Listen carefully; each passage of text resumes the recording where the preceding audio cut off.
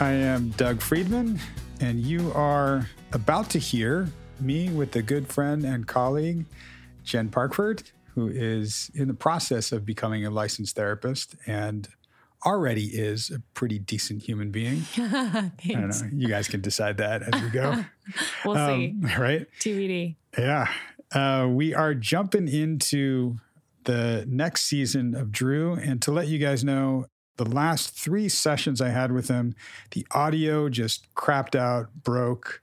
The good news is he got a new laptop in a couple sessions from now. The bad news is 3 sessions are just lost in the ether, but that means I get to give you a little wrap up. And Jen, you can hear some of this. You've been listening to some of the podcasts too. So you know Drew. You guys go way back. Old friends. Right. So where we were in the last few sessions was he started really looking at attachment in relationships, and we got to abandonment at the core of it. We talked about it in terms of the feather and brick analogy, the things that come our way. And for him, how he was talking about it was recognizing that there were a lot of disproportionate responses in his relationship. His girlfriend would give him a feather type of stressor, and he would like lose it, right? Or vice versa. And he was like, whoa, what's going on? Why is there such a huge response? It doesn't match what's going on. So he got to look at, right, we're just triggering each other. These are triggers, and we've got to talk about these things. And for him, because we're in therapy, it's what we do, we realized that a big trigger for him was, abandonment, right? And it sort of has historically created that need in him to explain everything to somebody, to make sure that he's not going to be abandoned, that his mom wouldn't end her life, that his girlfriend wouldn't leave him. So he would try to explain everything that's going on all the time to guard against that. And it was too much. He couldn't do that, and his partners were driven away by that. So he's starting to learn this and starting to kind of feel a sense of comfort in being himself in a relationship, but that old guard is still there.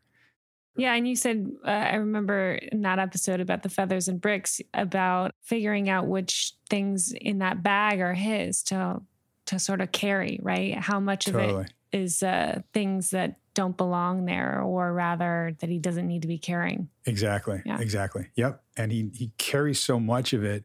He carries it even when he's not getting those feathers or bricks. Like for him, he told a beautiful story about his blankie when he was a kid. And one day his mom ran the blankie through the laundry. Oh no, that's bad. It was really bad because it got shredded and ruined.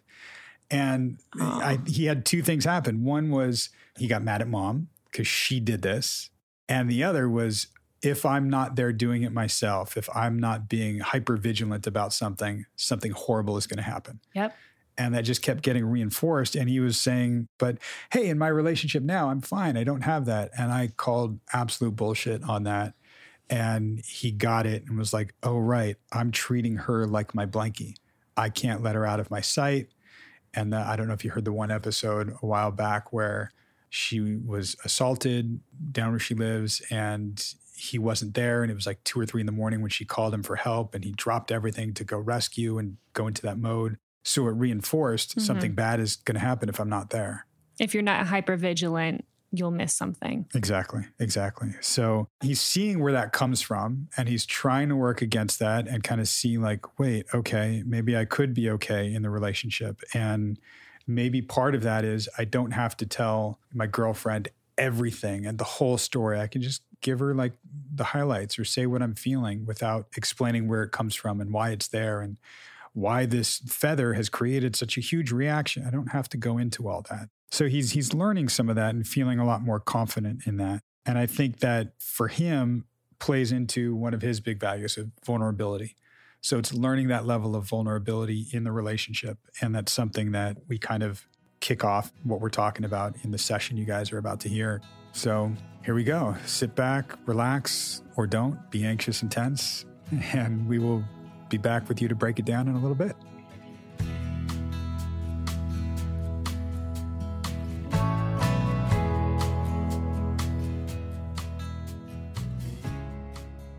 The overall release that I felt was my fear wasn't that bad.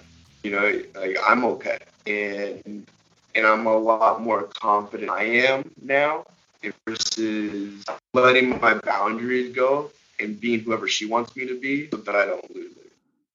The things left unsaid, that can create such anxiety and such turmoil for us that when I get to say them and I get to bring them out, not run from them, it's an extension of when we talk about double down, don't shut down. When I can actually have a conversation. You used to say that a lot, like, just talk to me, talk to me. I think a part of where you're progressing is in a relationship when something comes up, even if it's one of your fears or insecurities, I want to talk about it. So to just be able to bring it out of darkness and put some light on it and say, here's this thing. I don't want this to be the big thing we can't talk about. Right. I think there was a lot of fear in the unknown of the conversation with me and girlfriend. This last weekend has really allowed me to take a step back from the fear of losing her completely. And I realized that, hey, I would rather tell you how I'm feeling and put it all out there. And if you don't want it, that's okay. Like, I'm okay with that. I don't want to facade or fake or not say how I'm feeling. And we said what we both wanted exactly the same way. We just we were both afraid to be able to take that conversation to that level. I love that because you're talking about being vulnerable and authentic in a relationship. And so many times we bend that because we're trying to do what we think the other person wants. And we move further and further away from how we really are and how we really want to be. And the conversation that you guys just had, bringing everything into light, gives you an opportunity to each be authentic and show up. Then when you're authentically showing up, you can decide whether or not you're a good match. And I think you're just really becoming who you want to be authentically and letting that come out in different areas. Yeah, and I think this last weekend kind of felt like it was like a proving ground for all the work we put in for the last like year and a half. It was the first time in my entire life I was able to explain my feelings and not have her be like, well, this is how you fix it. This is what we're going to do. It was like, hey, listen, like, I feel really guilty not going home now after I told my mom. If anything happens to her, I feel like it's going to be my fault. On the other end, if I don't spend time with you, I feel like you feel like I don't want to be there now. It was just an open conversation of how I was feeling. And then that allowed me to be like, oh, well, what do I want to do now? Yeah, not about being a good son or pleasing her, but what am I really feeling right now? It's not that she gave me the confidence, but I felt the confidence in myself right then of saying, hey, these are my boundaries and this is why I feel the way I feel. She heard me when I was saying it. Whether or not she heard you, how was it to actually say it and recognize that, hey, I can have a boundary here. Hey, I can say what I really want. I think it felt really good. I think it's a double-sided sword of the way I felt. It was kind of bouncing back and forth of trying to really get her to understand how I was feeling in that moment. Other end of it, he felt in the confidence of not saying my mom's tried to commit suicide every time this year or this time of the year and I need to go so I can take care. It wasn't like that. It was what I wanted to say to her. It sounds like the narrative around October in Seattle is shifting for you. It is. And that conversation with her now led me, my mom's my mom. I felt so confident in that last conversation. I was like, hey, Mom, listen, me and girlfriend are seeing each other again. I would like to stay down here, I think, for Thanksgiving. I will see you for Christmas. I'm still trying to plan it out on my end, but I just want you to know that I love you and I do want to see you. And she was like, I understand, like, don't feel pressure, like, no worries. And so it really made me feel confident. Kind of going back to my brother's bachelor party or his wedding, I felt obligated to be there. And now I have so much choice, like good choice. Either way I go, I know the other side of the party will be okay with it. I don't feel like I'm going to let somebody down so bad now that I have to go the other way. And I want to just separate that little piece out, that the other party is going to be okay with it. They might not be. Right. And we've talked about that too, like it being okay that somebody might be disappointed or disagree or be angry. They can feel that. So it didn't depend on Mom being okay with it. She could have said, "Oh, really? I was really looking forward to you being here for the whole time through the holidays, just you. And I mean, is there any way that we could do that?" Oh, and you're smiling. Why? That shit's funny to me at this point. I almost see it as a game now. I'm not quite falling into that. Because she did say something along the lines of like, 'cause I didn't text her back right away. She's like, hey, let me know what your plans are for Thanksgiving. And so I waited an hour and she texted me back. She's like, no pressure. And I was like, well, that's pressure. Like you retexted me saying no pressure. And so it was a little bit later in the evening when I actually called her back and had that conversation with her. And then it went really good. So part of the old narrative was, I cannot disappoint my mom. If I do disappoint my mom, the consequences are catastrophic and I will never forgive myself. Doesn't sound like it's as true right now. No, and I think that goes across girlfriend, my dad, my brother, my work, my everything. And, next week might be completely different. I'm not sure. Right. I've been living in a confident way in what makes me feel good. And now I feel like that pendulum's coming back into that gray space of now I'm allowing myself to be vulnerable again and open up and be there for people in a way I was before. And I really overstepped my own line. And now that I'm kind of figuring out where that boundary line is, I'm finding a lot more confidence and security in myself of knowing what I'm doing is right for myself. And maybe I don't make the right decision every time. And like, that's okay. Sure. It's trial and error. And I feel like I'm trial and erroring in the right spaces now. Yeah. There's something about this too that I hear, which is really being able to do this for me. And we talked about being the son you want to be. It's really coming into a strength of your own. Something you said to me from day one of us a year and a half ago, vulnerability. Your strength comes from your vulnerability and comes from, I would say, the risk of disappointing somebody, the risk of it might not go well. I don't know. But the gain is authenticity and being the son you really want to be, because that's the person you really want to be. Your MO back then, not just the choice obligation that we talked about, but you were really about pleasing everybody else. And that was pleasing to you. And it wasn't even when they're happy, I'm happy. It's when they're not disappointed, I'm okay. If they are disappointed, I'm not okay. I was okay when they weren't disappointed, but I was never really happy. That makes sense. And that's kind of how I took it. I was never genuinely happy when they weren't disappointed, but my spectrum never hit that happy scale until recently, last year or so. How do you see it now? I guess example is the best way to describe how I am right now and how I'm feeling. We were at the Grove in the market. I sat back and people were walking by smiling, waving, and like just being in a community. You don't understand how long I've waited for this feeling right here. And going back to there's no good people in LA. I can't find friends. I can't do this. I can't do that. I realized like we were just sitting there in public and it felt so good to just smile at people. I was genuinely happy just to be. There was nothing there other than just being happy that I was around people. Yeah. I think a function of that comes from you feeling more secure or authentic in yourself. You feeling more comfortable, maybe even confident in yourself. So I can be at the Grove or wherever in an open space and really feeling like I'm good. And it's not about like, can I connect with somebody? Can I have a real connect? It's just feeling a sense of community. I would even say maybe it's a sense of belonging, and belonging by virtue of I'm comfortable with who and how I am, as opposed to being out somewhere, seeing everybody and feeling like an outsider. Right. And that's exactly how I felt. It's almost like a lonely feeling. There's all these people around, but I have my head in my phone and I'm usually pretty stoned and I really want to stay inside my own little space, almost out of fear. I think my pendulum was so far one way of becoming this good Christian guy that I try to like literally knock every X off the chart thing that I'm realizing right now, and I might be completely wrong, but she really isolated me in the sense of if you talk to another girl, you're cheating. If you look at another girl, you're cheating. If you even think about another girl, you're cheating.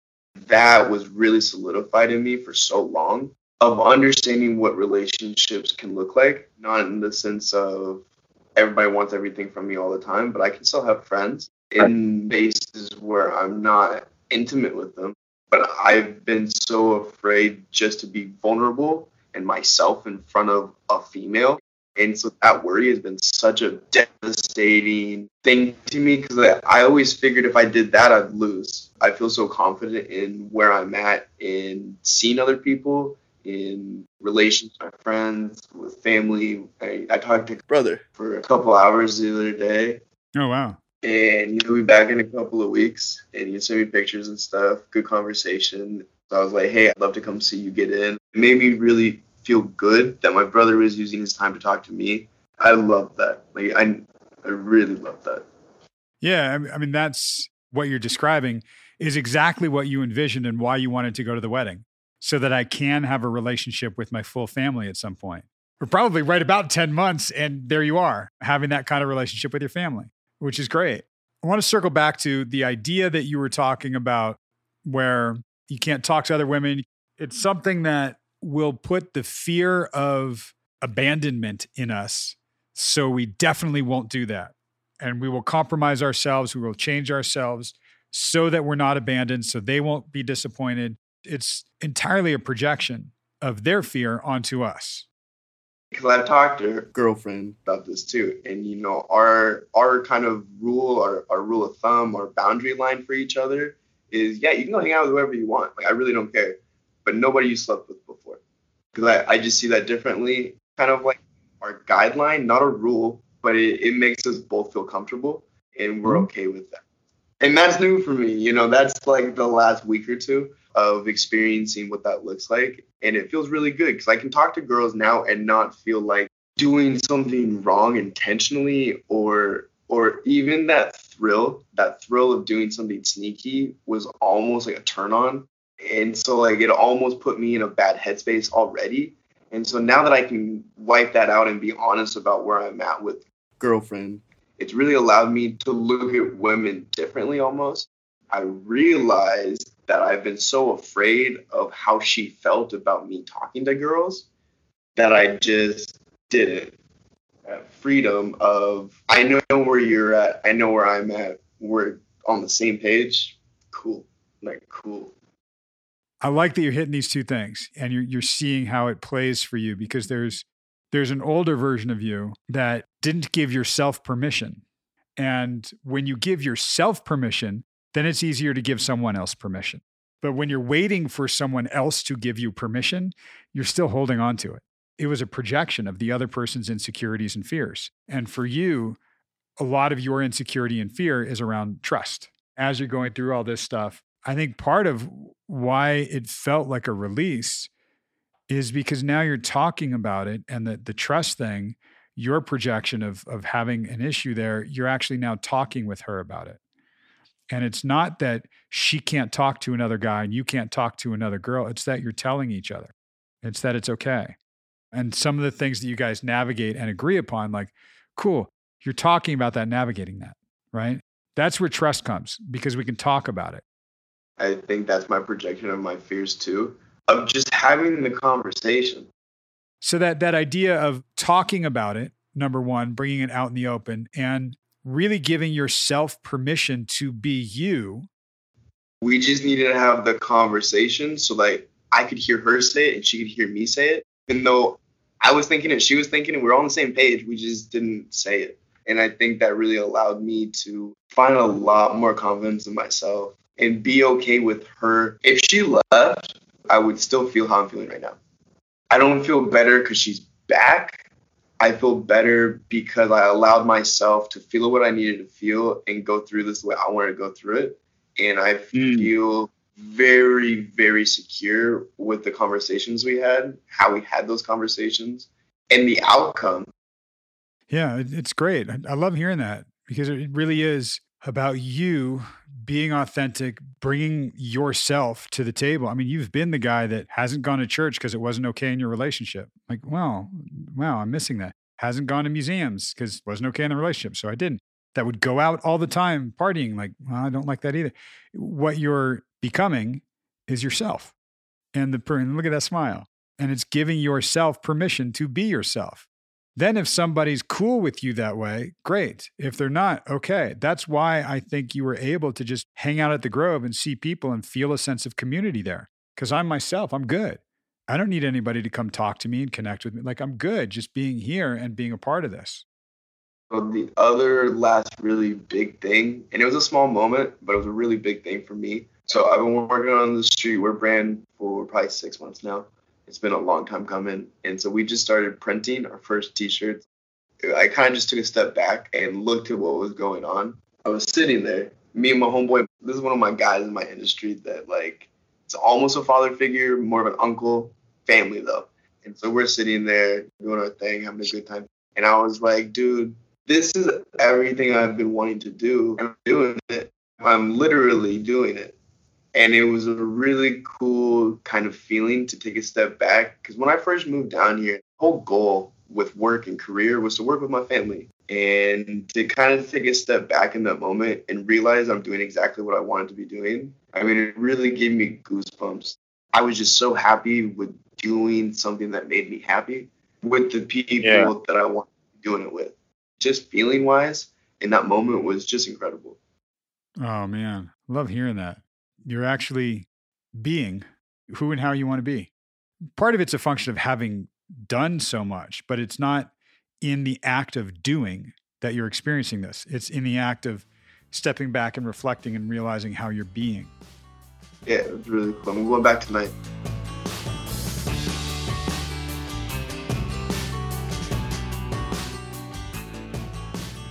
And we are back. Vulnerability, authenticity, big words here that came up for me. Mm-hmm. One of the first things that I thought of, and I swear I'm not this type of person or therapist, but I immediately thought of multiple quotes that like this session reminded me of. But throughout the session, I wrote down different quotes, which is so unlike me. Really? But the first one I thought of was not a quote, it's the title of a book, which I guess is a quote. That book about David Foster Wallace. Oh, yeah. Although, of course, you end up becoming yourself.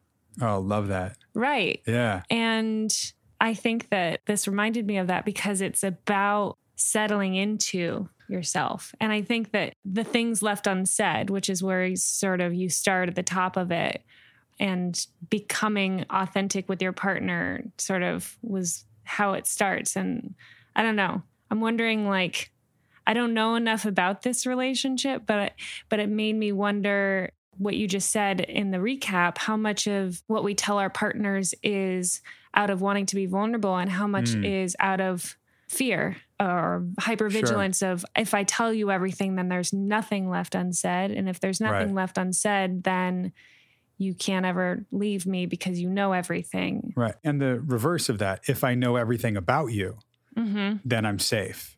But if there's something I don't know, the unknown, oh, that's scary and you might leave me. So I need to know everything. Hypervigilance for sure, because Drew has talked a lot about codependency, and I know a lot about codependency. I sort of especially tuned with it myself, and how, especially being a kid in a situation where hypervigilance is not only instilled, but like necessary. Right. Children of alcoholics or children in traumatic environments or having parents that are unpredictable. Right. If you have someone unpredictable, then it serves you to be hypervigilant because then you can try to avoid nothing will take you by surprise. Right. You know, and that's when Drew and I used to talk about we still do, the Boy Scout versus the Green Beret. Mm-hmm. And the Boy Scout is prepared by virtue of having all the gear and having everything ready. And the Green Beret is just prepared by virtue of who he is.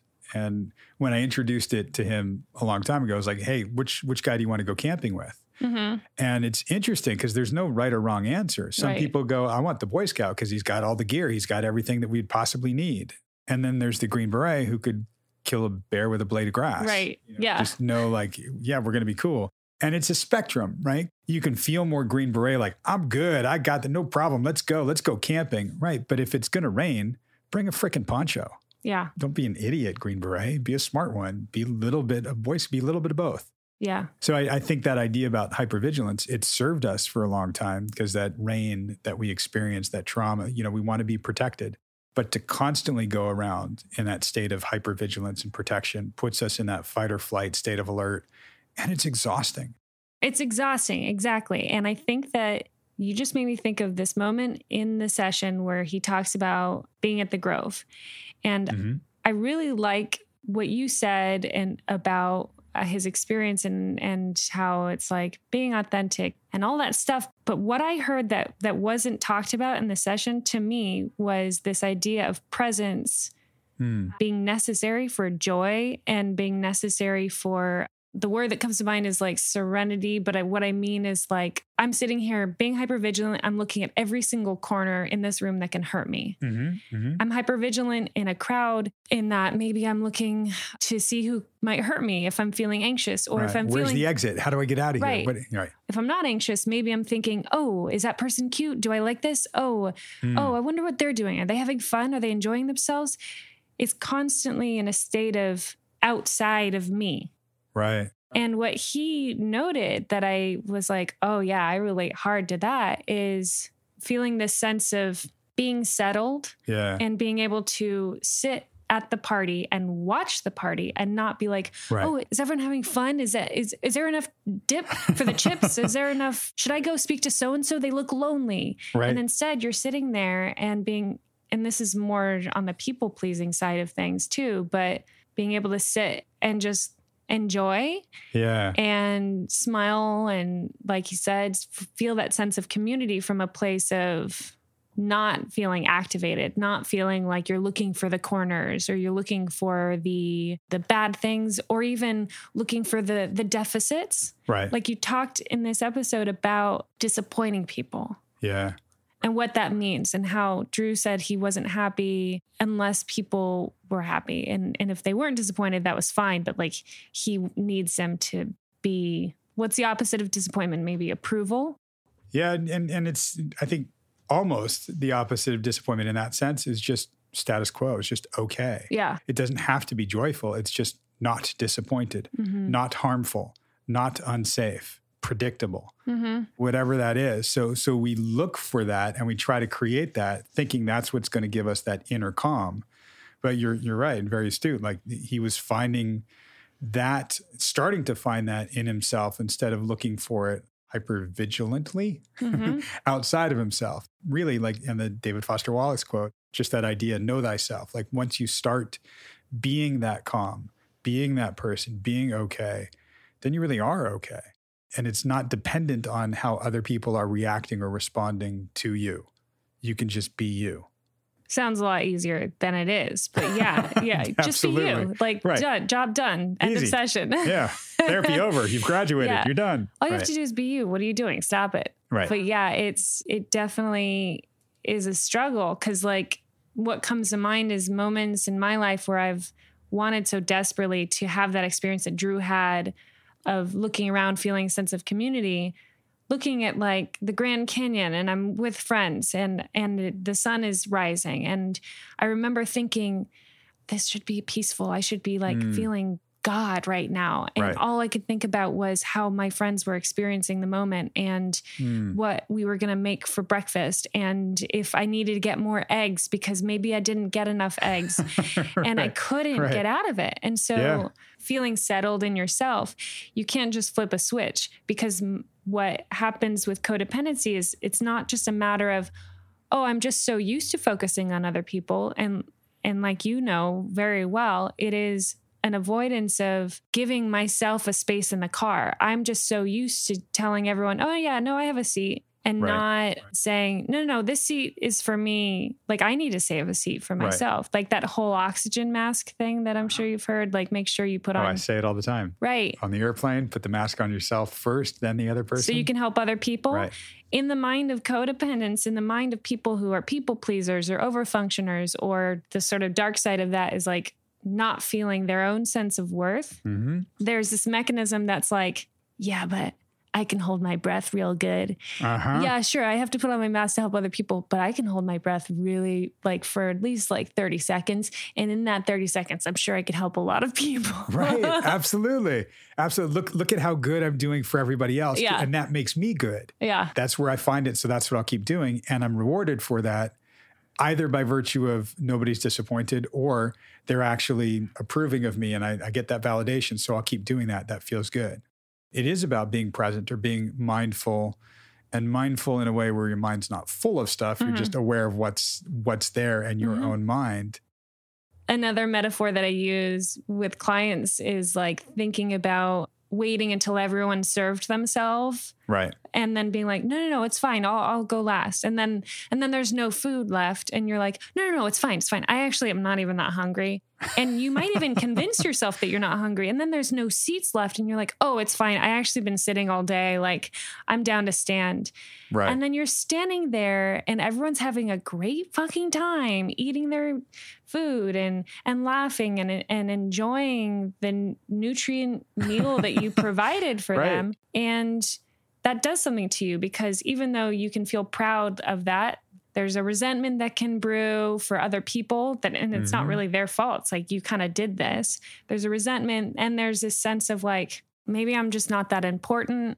And I love that you talked about sort of visiting home for the holidays in this, because so many people struggle with that. And like, whether it be guilt tripping moms or families who are like, what are you talking about? It's Thanksgiving. You have to be here. Of course, that's what we do. What are you talking about? Yeah. Yeah. Uh-huh. And that disappointment for someone who has so focused most of their life on avoiding disappointment is terrifying. Right. It feels like you said, abandonment. This Exactly. will inevitably lead to abandonment. This feels like a life or death situation. Right. And having those first few experiences of allowing someone to be disappointed in you and then it being okay, and teaching your brain that you're like being able to go, oh, I just did a hard thing. Right. Cut to Drew, who we're more than a year into his therapy, and he's looking at potentially going home for the holidays and okay with his mom being disappointed. And not taking that on as a failure of him or an abandonment. And there's often a fine line between abandonment and individuality. He and I have talked about being alone versus being lonely. You can be alone and that can be a strength. Being lonely, we don't like that feeling. And if you associate the two, then it leans toward abandonment. Being alone, being lonely, it's the same thing for you. It's abandoned. It's a negative. Right. When you have that sense of individuality, that strength in yourself, when you're carving those new trails and seeing that you can do the hard things and it actually feels good to be yourself. That's where he's starting to be. And that's what he's saying when he's like, yeah, it's cool. And then she guilt tripped me. Yeah. Then she called again and was like, oh, are you really? I'm like, in a sense, he's like, hey, I'm my own person. I hear that you're disappointed. That's your disappointment. It's hard to also then start to decipher what is avoiding disappointment and what is just being a thoughtful human being, right? Right. So it's like the pendulum swings sometimes when someone's trying to unlearn codependency or unlearn people pleasing. Right. They'll go all the other way and they'll be like, screw that. I don't need to do anything for anyone else. This is my life. Right. If you're disappointed, that's on you, man. And then it's about sort of relearning how to be healthy, nice supportive, nice person, right? And to acknowledge that you can say like, hey, I know this is important to you, but know that like it's not out of lack of love that I'm not coming home for the holidays. It's just that it's important to me to share it with this person or to see their family or to do XYZ. But then, like you said, over explanation too. And I can imagine that he probably wants his mom to understand, right?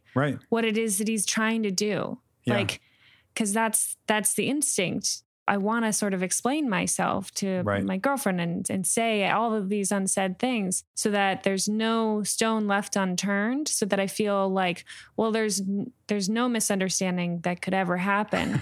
When really like You can't tell the person you're trying to individuate from that you're trying to individuate from them and expect them to go, that's really wonderful. Right. I'm so glad that, you know what? I'll just see you next year for next holiday. It's Right. fine. You take however long you need to become yourself. Exactly. And it's right. And that is the new and different is often uncomfortable, and it's the learning curve.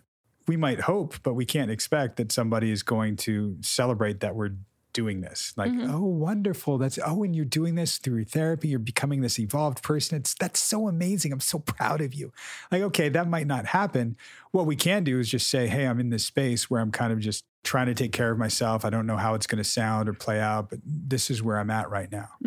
That pendulum will kind of go back and forth. And it's finding that not singular center point, but that middle place where it can just oscillate a little bit in that middle zone. I give clients permission a lot to sound like an asshole, not to be an asshole, but to sound like one, because to move the pendulum from the side of caretaking others and being codependent, to move it off of that zone, even just a little bit, often feels like just being such an asshole to people when it's not. Right. Boundaries to people who don't have boundaries. And I can say from personal experience, when you first learn what a real boundary sounds like, my instinct was like, that's so fucking mean. That is so mean. Right. How can I ever say that to my mom, my boyfriend, my friend? That sounds terrible. That sounds like a wall, really, instead of what it really is, which is a line in the sand. Just letting the people close to you know you're kind of figuring this out, and you're trying out boundaries for a while. And some people will kind of push back and be like, oh, really? You're like that now? Oh, so it's like that, right? Like, yeah, it is for right now. I'm a huge fan of showing the process of telling our partners, telling our friends, when you're learning boundaries or you're learning a new behavior, to be able to just say outright, like, this is weird for me to say, or this might come out wrong because I'm just trying it for the first time and boundaries are weird for me. And so tell me how you feel when I say this thing that I'm about to say. Or after saying it, if you're like, that sounded mean, you can just say, my brain is telling me that sounded mean, but I'm wondering how it sounded for you. And usually it's like, no, I didn't think that sounded mean. I think it sounded like you're asking for what you want. I mean, that's the very definition of self-awareness, being aware of your process, yourself, and then letting others in on that a little bit in the beginning. Once you start doing it, once you've moved those rocks and boulders and trees, and it just becomes so much easier, almost second nature. But the nature to begin with for some people has been erring on the side of, I will sacrifice my own well-being for other people's so they won't be disappointed. So they won't abandon me. And that usually works in terms of they won't abandon you. But then what happened to you? It is a relearning or a learning for the first time of how to draw those lines in the sand, how to do that, how to say that, how to navigate that with the people close to you. And if they are the people close to you, hopefully they will support that. Right. Also, another thing that I feel like is integrated in this, and that came up in this session, is this idea of even having needs to begin with. One way of kids coping with not having their needs met is to just not have needs, because then you don't get your needs met. And that's often the case with like children in alcoholic families or children in families with really inconsistent parenting or any personality kind of disorders, any or crisis or chaos, right? Oh, certainly. And that it's like, well, if I just don't have hunger, then it doesn't matter that I don't get anything to eat. Or if that's an extreme example. But what I mean is like, if I just decide that I don't need a lot of physical touch, because then it's like no big deal that I don't get it. Exactly. Yeah. When it is, at the end of the day, maybe very important to that person. But our brains are powerful, like adaptive things. And if we're not getting that extremely important thing, we'll just be like, okay, don't need it. Right. And we learn that, okay, I don't need it. And I will keep going with that in mind. And I will be rewarded for being very self-sufficient. I can do things. I can excel. And a lot of people like, oh no, I can't rely on anybody to do anything for me. I'll do it myself. And it's a big part of it is I don't want to be disappointed. I don't want to be abandoned. I don't want to be let down. So to guard against that, I will do it all myself. And the more I do it myself, the more I'm rewarded, the more I excel, for some, not all. And then great, there's a positive feedback loop for something that is actually a deficit.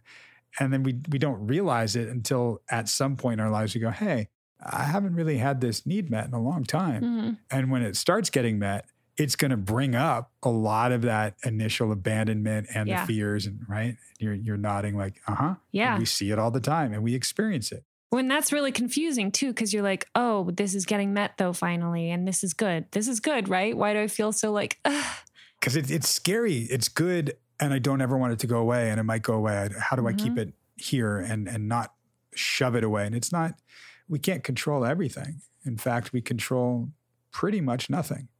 Yeah. And when we learn that, then we actually can just relax and be ourselves. But we try to control so much, and we try to keep things from disappointing us, from hurting us.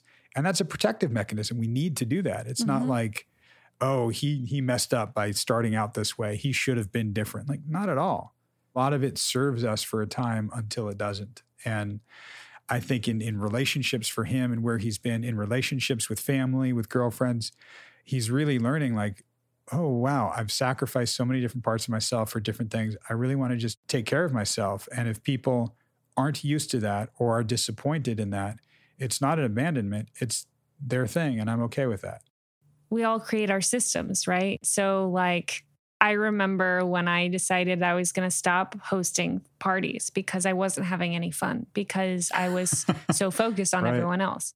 I thought, okay, well, this is it. My friends are never going to see each other again because if I'm not hosting, no one will. And lo and behold, there were about 6 months where no one saw each other. Right. And then someone figured it out because I realized part of my mechanism, and I think I hear this in Drew as well, is if I have the capacity to do it, I should just do it. And so by not doing this extra thing, by not taking on the hosting and the planning, I thought that no one else was going to. But what I didn't realize is that by always being that person, I wasn't even allowing anyone to try. Right. I wasn't even allowing anyone to go, you know what, I've always wanted to plan a party, but Jennifer was always doing it. So I just didn't. Right. And instead it just became, I got to attend parties. I got to attend and sit back like the way that Drew was talking about being in that market, just being able to enjoy without feeling like responsible or that I had to be a part of everyone's enjoyment. Yeah. And that being not just okay, but feeling like more authentic and more whole and more congruent, because I think that it's not just about like not focusing on other people, but obviously like Drew is focusing on himself for maybe the first time in most of his life, being able to have a loving relationship with himself where he's getting his needs met. He's seeing himself as a real person and not just a sort of side dish. He's like a real person. And one of the quotes that I thought about when it came to disappointing was from a book called Untamed by Glennon Doyle. And she's talking to her daughter. The summary, and this is the actual quote, is your job throughout your life is to disappoint as many people as it takes to avoid disappointing yourself. Yep. Because you have to live with you. You're the one on your deathbed reviewing your life, and you're not going to say, man, I lived my life great for my mom. Right. That's not how it works. We're not here to make other people comfortable. We're not here to serve. Yeah. I mean, we are as therapists. Yes. For 50 minutes an hour, right? But it's, I think what you're getting at too is that idea of it is your life and you can take ownership of it. And if other people are disappointed, that's their disappointment. You're not going to go out there to disappoint other people. It's not about like, let me disappoint people. Let me let them down. What you're talking about and what the Glennon Doyle quote is about, don't disappoint yourself. That's the one thing you can control. You can't control other people's feeling disappointment. And what's great is disappointment. That's a feeling. Let other people have their feelings. We can't control their feelings. Let them have it and let them process it the way they do. And maybe they'll even voice it. And if they voice it and say, wow, you really disappointed me there. Okay, I hear you. Mm-hmm. Sorry that you felt that. I just needed to take care of myself here. And the heaviness with Drew is that the weight of feeling as if disappointment from his mom is not just disappointment, it's her suicidality, right? Right. But the irony, like those finger traps, right, is that the more you sort of pull, the more stuck you get. And the reason why I bring that up is that, like, the more he focuses on her feeling valid and making sure that she feels loved and cared for, the more he dedicates his mental capacity towards her and other people and not valuing himself and not doing things for himself, being hyper vigilant, the more weight there is. And it's like any of us could die tomorrow. And if I put so much of my value in making sure that you were always happy with me. As well you should. Yeah, thank you. But that my value would be so inextricably tied with you wanting to be here. If you were to decide that you didn't want to live anymore and you killed yourself, and I felt like that burden was on me, and you have talked about this in session with Drew, then of course I would feel like that was like I had something to do with it and I could have stopped it, as opposed to, and this is weird that I'm correlating it, but essentially we're talking about disappointment, and disappointment is inherently, like, in my mind, an expectation of others that is not met, and so we're disappointed in them, or we're disappointed in a situation. It has to do with other things, right? Or disappointed in ourselves for not doing something. But feeling like you're disappointing a parent and feeling like that pull away is scary, because then if she does the ultimate pull away of take your own life, then that would be like he failed. Right. And that's the great lesson, is that none of us can change anyone's mind about their own life. None of us can live for anyone else. I didn't choose to be here. I did not ask to be born. I did not ask to be born, and neither did Drew.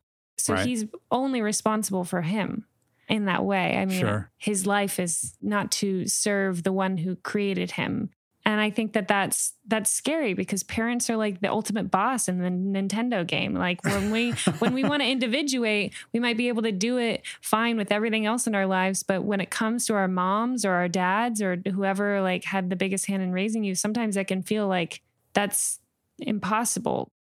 I think a lot of what you're talking about is trying to find some purpose in life. And for some, they make their purpose external, like others. Yeah. Right. And I joke that, well, that's what we do for a living. We serve others. Right. That's our job.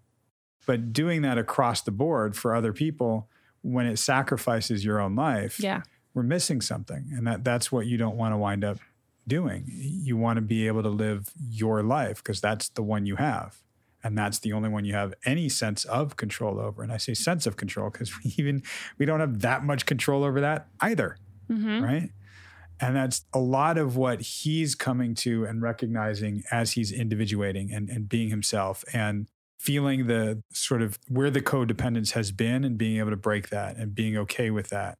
And then seeing how, mom might be codependent or dependent on him, and he doesn't have to take that. He doesn't have to go there. He can be interdependent and give her the opportunity to do that too. If she doesn't take it, that's on her. I'm not a supporting character in your movie and that's it. I have my own movie that I'm the lead actor in. So here's where that is. And sometimes they'll overlap and I'll make a cameo in yours or support yours, sure, and vice versa. But it's got to be my life. I love that he's really come into this himself. I mean, yes, I'm guiding him. We're doing it, but he's doing it and experiencing it in his relationships, which is what you guys heard in this session, which I thought was great in his evolution. Yeah. And being honest with his girlfriend in a way that is not just honest for the sake of honesty, but to be authentic and to be able to say the unsaid, to feel like he's learning to trust himself. And he's actually now relearning what trust means. Yeah. Because when you're coming from hypervigilance, there's this inherent like lack of trust in a lot of things and people and places and stuff. Yeah, guarding against mistrust and distrust isn't actually trust. Yeah. Right? Yeah, exactly. Yeah. Trust involves an acceptance and a letting go of sorts, right? Yeah. I'm big on metaphors. And one thing that I think, What? I know, crazy, right? Therapists, metaphors, but floating. So if you've ever watched a kid try to learn how to float in a pool, it's hilarious, right? Because the instructor's like, put your hands out, stick your chest out, and they breath. They look like they're usually struggling. They like put their arms out like all straight, and they like puff their chests out, and then inevitably they sort of like sink, Drop. and they're like, I don't get it. You're telling me to like relax, Right. and this water can kill me, and then I end up coughing up water, and it's just like traumatic. Yeah. When Yeah. really the whole beauty and magic of floating is that you have to both trust in your body to relax and do its thing. And you have to trust that the water is going to keep you up, that the water will carry you, that that it won't just suck you in. And you have to trust in the process. You don't have to know every type of like physics that is involved. Buoyancy says this, and I'll be this, Exactly. and this will happen. In fact, you'll probably sink if you start thinking about that. But you have to like trust and accept that it will be okay. And I think in relationships, especially in romantic relationships, it's like we can never know. Sure. But trusting sometimes is this like, I guess we're trying to float. I guess we're floating together, maybe side by side, holding hands. And if something bad happens, that doesn't negate everything.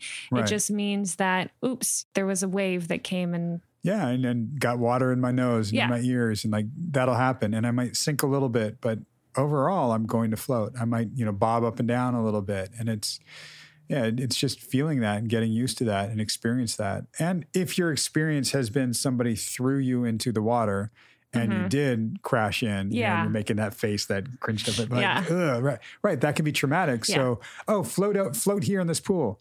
No, water is scary. I'm not going to do it. We have to relearn and experience, and it takes a little while and could take therapy. And that's why we get into that. And it is a big risk to trust again, to learn trust when it's been broken. And his has been broken a lot in his life. And he's starting to trust himself. right. And that's where it all begins. It begins with when you trust yourself, then you can draw the line in the sand, have that boundary, Right. say, here's what I'm okay with.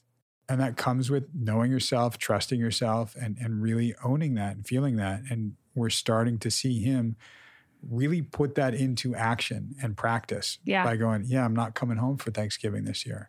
Which is huge. Yeah. Part of that, being able to draw the line in the sand, being able to trust, is like not just feeling those moments of like, oh, is this what it feels like to feel like I'm a valid human? Is this what it feels like to, right. Is this what it feels like to trust myself? And I think that if there's also anyone listening that's like, damn it, I want that too. It doesn't just switch and happen and then that's it. You can go back to, say you're floating in the water finally, you're like, oh my God, I'm doing it. Right. I'm doing it. Yes, this is it. And then suddenly you're like, oh shit, I'm thinking about it too much. And then you're in your body and then you tense up and then you start sinking a little bit and then you get scared and nervous and you're like, are there sharks in this ocean? Or swimming pool. I was suddenly in the ocean because I'm such like a California kid. Well, I have the irrational fear of sharks. Okay, so let's stay in the pool. At night. Oh. At night, if you go underwater in a swimming pool, there will be a shark there. Yeah, no, definitely. That's where they put them for storage. Right.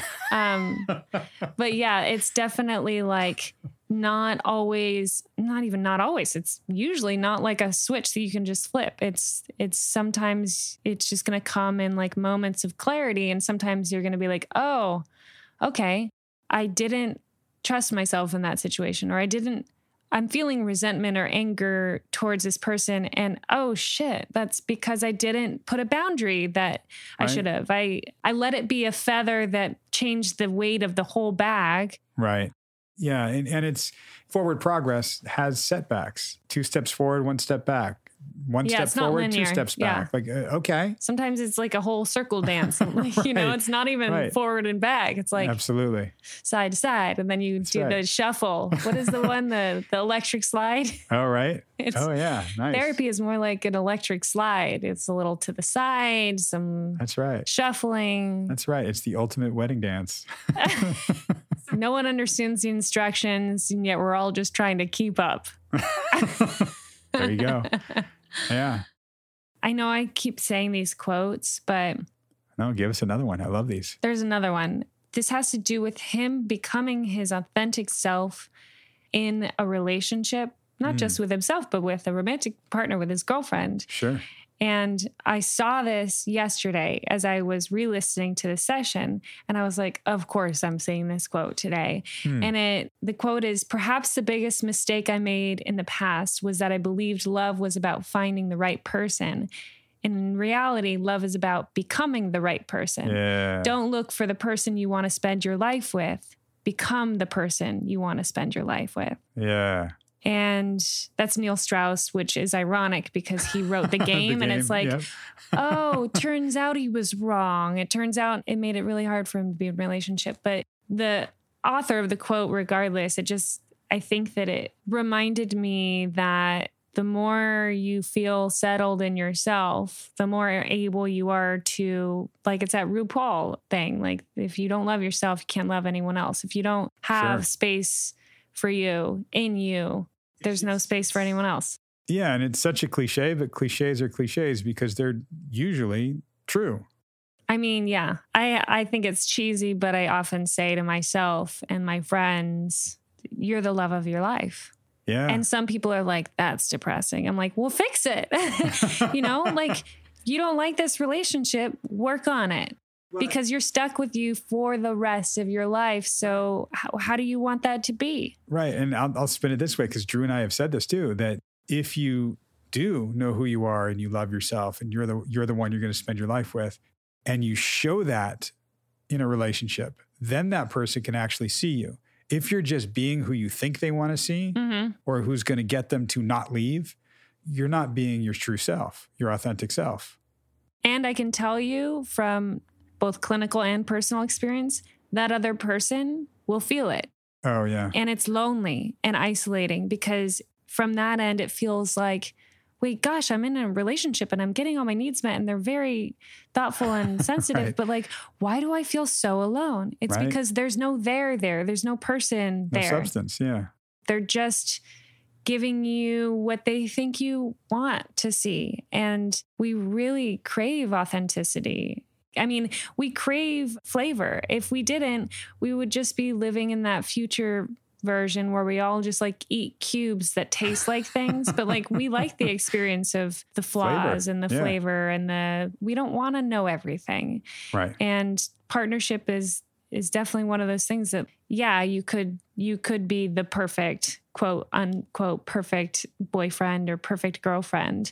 That's not going to be fun for you. And also, it's not going to feel good for the other person. Right. So just do yourself a favor and skip that bit. Right. Stop it, as therapists say. Stop it. Don't do that. Sometimes easier said than done, but that's we practice. Right. We practice and we get there eventually. And getting there isn't like, there, I'm finally there. No, it's that ongoing process. And when you are yourself, when you bring that to other people, the reward is amazing. It's people actually seeing you for who you are, your authenticity, you. And it feels great. Yeah. And we don't need that, but it's nice to have it. It's nice to have it, and it feels connected. And I think that it gives more space for joy and feeling all the good stuff in life, right? It's just, it gives you more space. Yeah. Once you acknowledge that you're a completely imperfect, flawed human who does it right some of the times and does it not right, but that feels authentic some of the times and feels maybe sleepy and mopey the other times, that's okay. Because if you're just letting yourself be, and this is like a whole other thing about acceptance, but acceptance doesn't mean approval. Acceptance can be... Ooh, nice line. It doesn't. Where'd that quote come from? Let's put that one on a t-shirt. That was great. Acceptance doesn't mean approval. And that's more from my experience with 12-step programs, which is like, I'm not saying I accept this to be my life for the rest of my life. And I approve that this is okay. Acceptance is, this is what's happening right now. It is what it is. Yeah. And it's right. We talk about radical acceptance. It is what it is. It leaves room for not being in control and not controlling and being present and feeling that joy. Yeah. Well, I got to say, it's been a joy talking to you and connecting with you authentically. Yeah. I'm so happy to be here and to get to be a part of this. I think that I'm a big fan, like I said. Well, I'm sure all of this is getting cut and we'll go back to Meredith. Totally. Yeah. But I don't know. You could become a fixture. We'll see what happens. See. Okay, Doug. Right? What kind of fruit is your favorite? What kind of flowers can I send? No. Right. Well, thank you very much. And guys out there, I will talk to you next week and you will quite possibly hear from Jen again. Thanks for joining us, Jen. Thank you.